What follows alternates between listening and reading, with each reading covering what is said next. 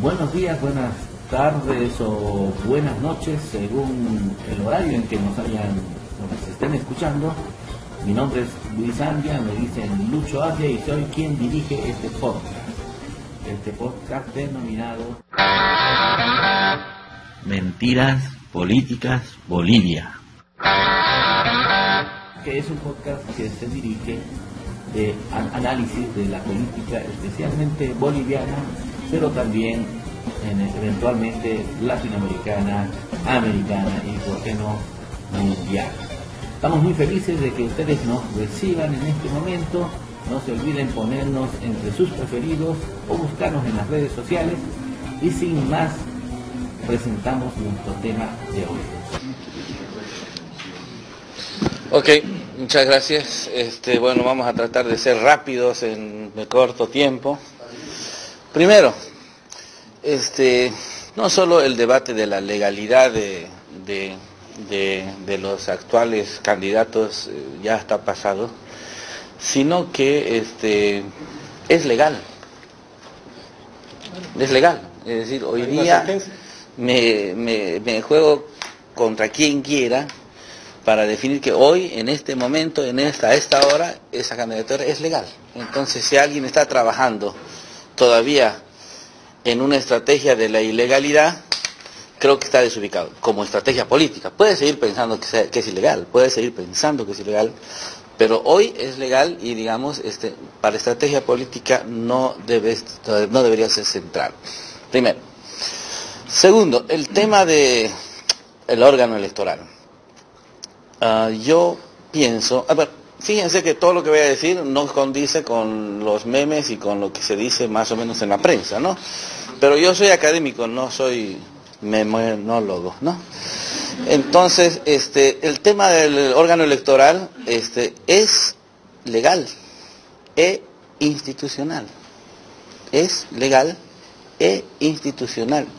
Y me cruzo con cualquiera en cualquier medio para debatir esto, porque yo creo que no hay ni un solo paso que no haya sido dentro del ordenamiento legal para no darse. Lo que sí hay una mayoría política que tiene la capacidad de manejar, pues, nombres, como ocurriría en cualquier mayoría política, como ocurre en las mayorías políticas en los municipios, de la misma manera exactamente, y eso no le quita la institucionalidad.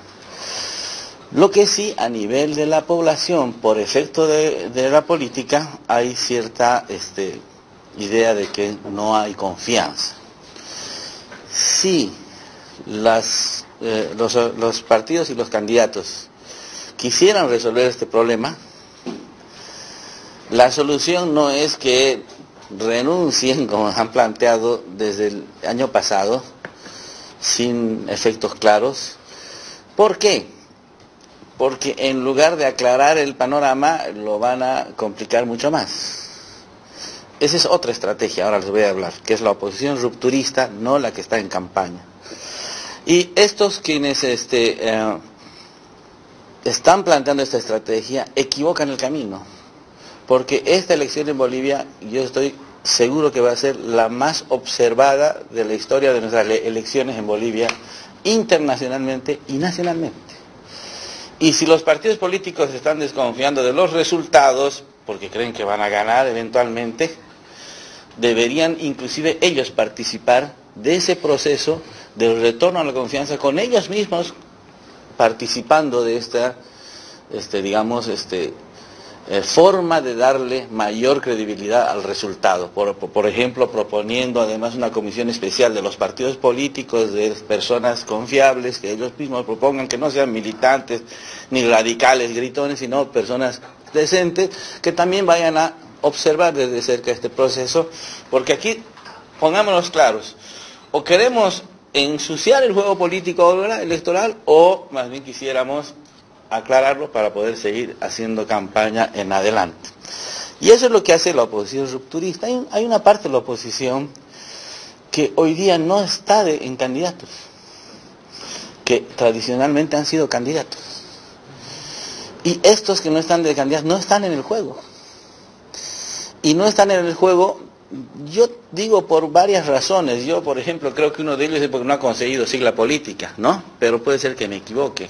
Puede ser que por voluntad propia no está en el juego y cree que esto no sirve para nada y por eso está afuera.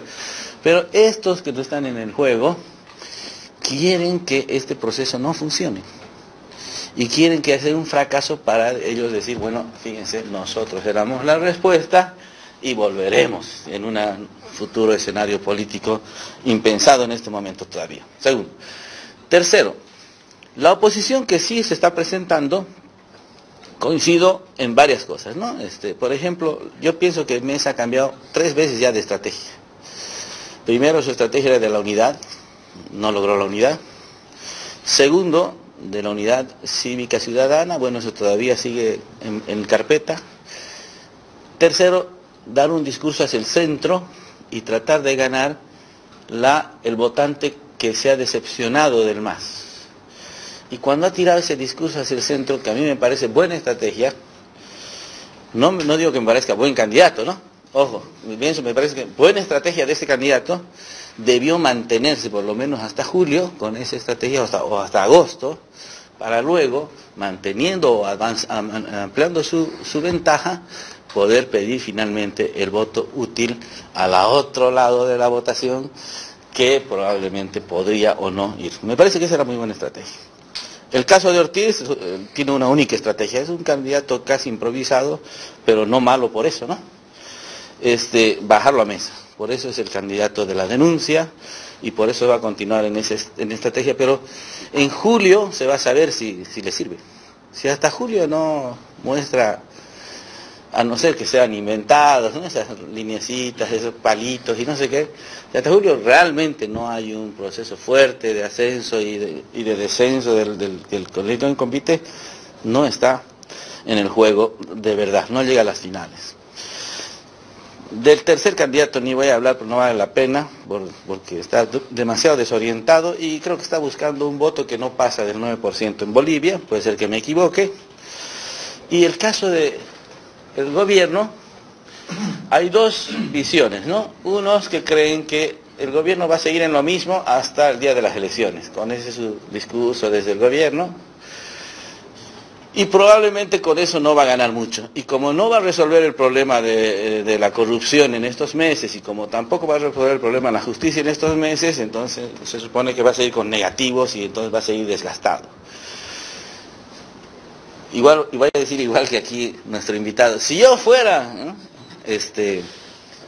asesor del gobierno, en este momento estuviera pensando en un discurso con el que yo voy a irrumpir en agosto o en julio y voy a patear el tablero.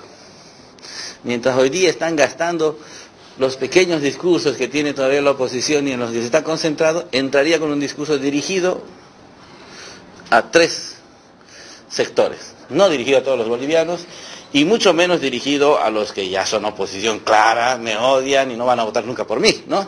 De los cuales muchos seguramente estamos acá. A los ex-masistas que se han ido, que supongamos están entre un 20 y un 30%, vamos a suponer como hipótesis que está en el 32% de Evo Morales de intención de voto. De ese 20-30% que llegaba al 60, 54, etcétera, yo no aspiraría a recuperar el 100% de esos, aspiraría a recuperar el 20% de esos, nada más. Y después aspiraría a que el voto nuevo, por lo tanto el voto joven, que aparentemente está perdido, especialmente en las clases medias y en las ciudades grandes, si irrumpo con un discurso poderoso desde la gestión hacia ese sector y a estas nuevas clases medias que vos llamabas nuevas burguesías emergentes, y de ese grupo solo aspiro a conseguir el 20% del total de ellos, no el 100%, logro el 10% que necesito inclusive para ganar en primera ronda, y ese sería mi ideal. No es un objetivo tan duro ni tan fuerte, ¿eh? Pero necesito un discurso que en este momento tendrían que estar haciéndolo y que vaya a patear el tablero a partir del mes de julio. hay gente que piensa que no, que va a seguir con el mismo cuento y que no va a decir más nada y ahí va a estar. Entonces, yendo a los discursos o a lo que llaman ejes de campaña, porque yo diferencio, no hay clivajes hoy día. Yo creo que hoy día en Bolivia, radicalmente diferente a la idea de Nino, yo creo que hoy día en Bolivia no hay clivajes. No nos estamos peleando a muerte por nada hoy día en Bolivia, como hace 10, 12 años. Hace 10 años. Hace 10 años sí estuvimos en un clivaje muy fuerte que se definió. Hoy día no hay una radicalidad del discurso dentro de la política, a no ser esta oposición rupturista que cree en la venezolanización de Bolivia y en la venezolanización del presidente y creen que Trump va a venir a salvarnos, ¿no? Y que Putin probablemente esté distraído ese día, en fin, ¿no? Que yo no creo. Trump ni siquiera ya lo va a salvar al autoproclamado ese de Venezuela, Guaidó, y entonces peor va a venir aquí cuando a Venezuela no ha ido, está preocupado en otras áreas del mundo más importantes y mucho más poderosas económicamente y también bélicamente. Entonces, con excepción de esa oposición rupturista que cree que se está cayendo Bolivia, yo pienso que más bien hoy día no hay un clivaje verdadero. Lo que va a haber ejes discursivos muy fuertes. Coincido con nuestro invitado de que el gobierno va a apuntar a la estabilidad económica. Si la discusión de la campaña a partir de julio es conmigo seguimos bien económicamente, muchachos, no va a subir la gasolina, no, es decir, Macri es el jefe de campaña hoy día de Evo Morales, ¿no? Macri es el jefe de campaña de Evo Morales, que sigue haciendo lo que está haciendo y va a ser la muestra fehaciente aquí al ladito de que se vienen terribles cosas si sale, digamos, el oficialismo. Entonces, ese discurso, conmigo, estabilidad económica. Y el otro discurso que debe posesionar y mantener la oposición, que aquí nuestro invitado decía que no hay, probablemente no hay, pero lo que sí van a tratar de mantener y posesionar como temas centrales de la campaña va a ser corrupción y justicia desastrosa, ¿no? Justicia desastrosa, corrupción, lo que incluye todo eso, ¿no? Sí, pero hay narcovínculos, hay narcofotos, es decir, el narcotráfico es otro tema. Yo lo discutiría otro día largo, el tema del narcotráfico, y creo que es muy interesante el tema.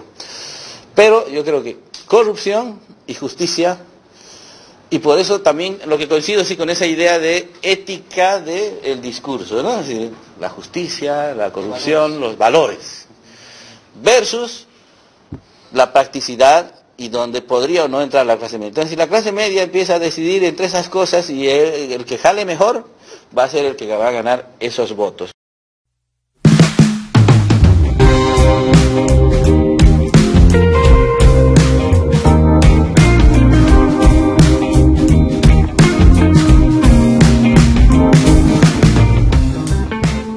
Así termina nuestro programa, amigos. Espero que les haya gustado. Pronto tendremos más debate sobre las renuncias de candidatos a vicepresidente y otros. Así que un placer haber estado con ustedes. Nos vemos pronto.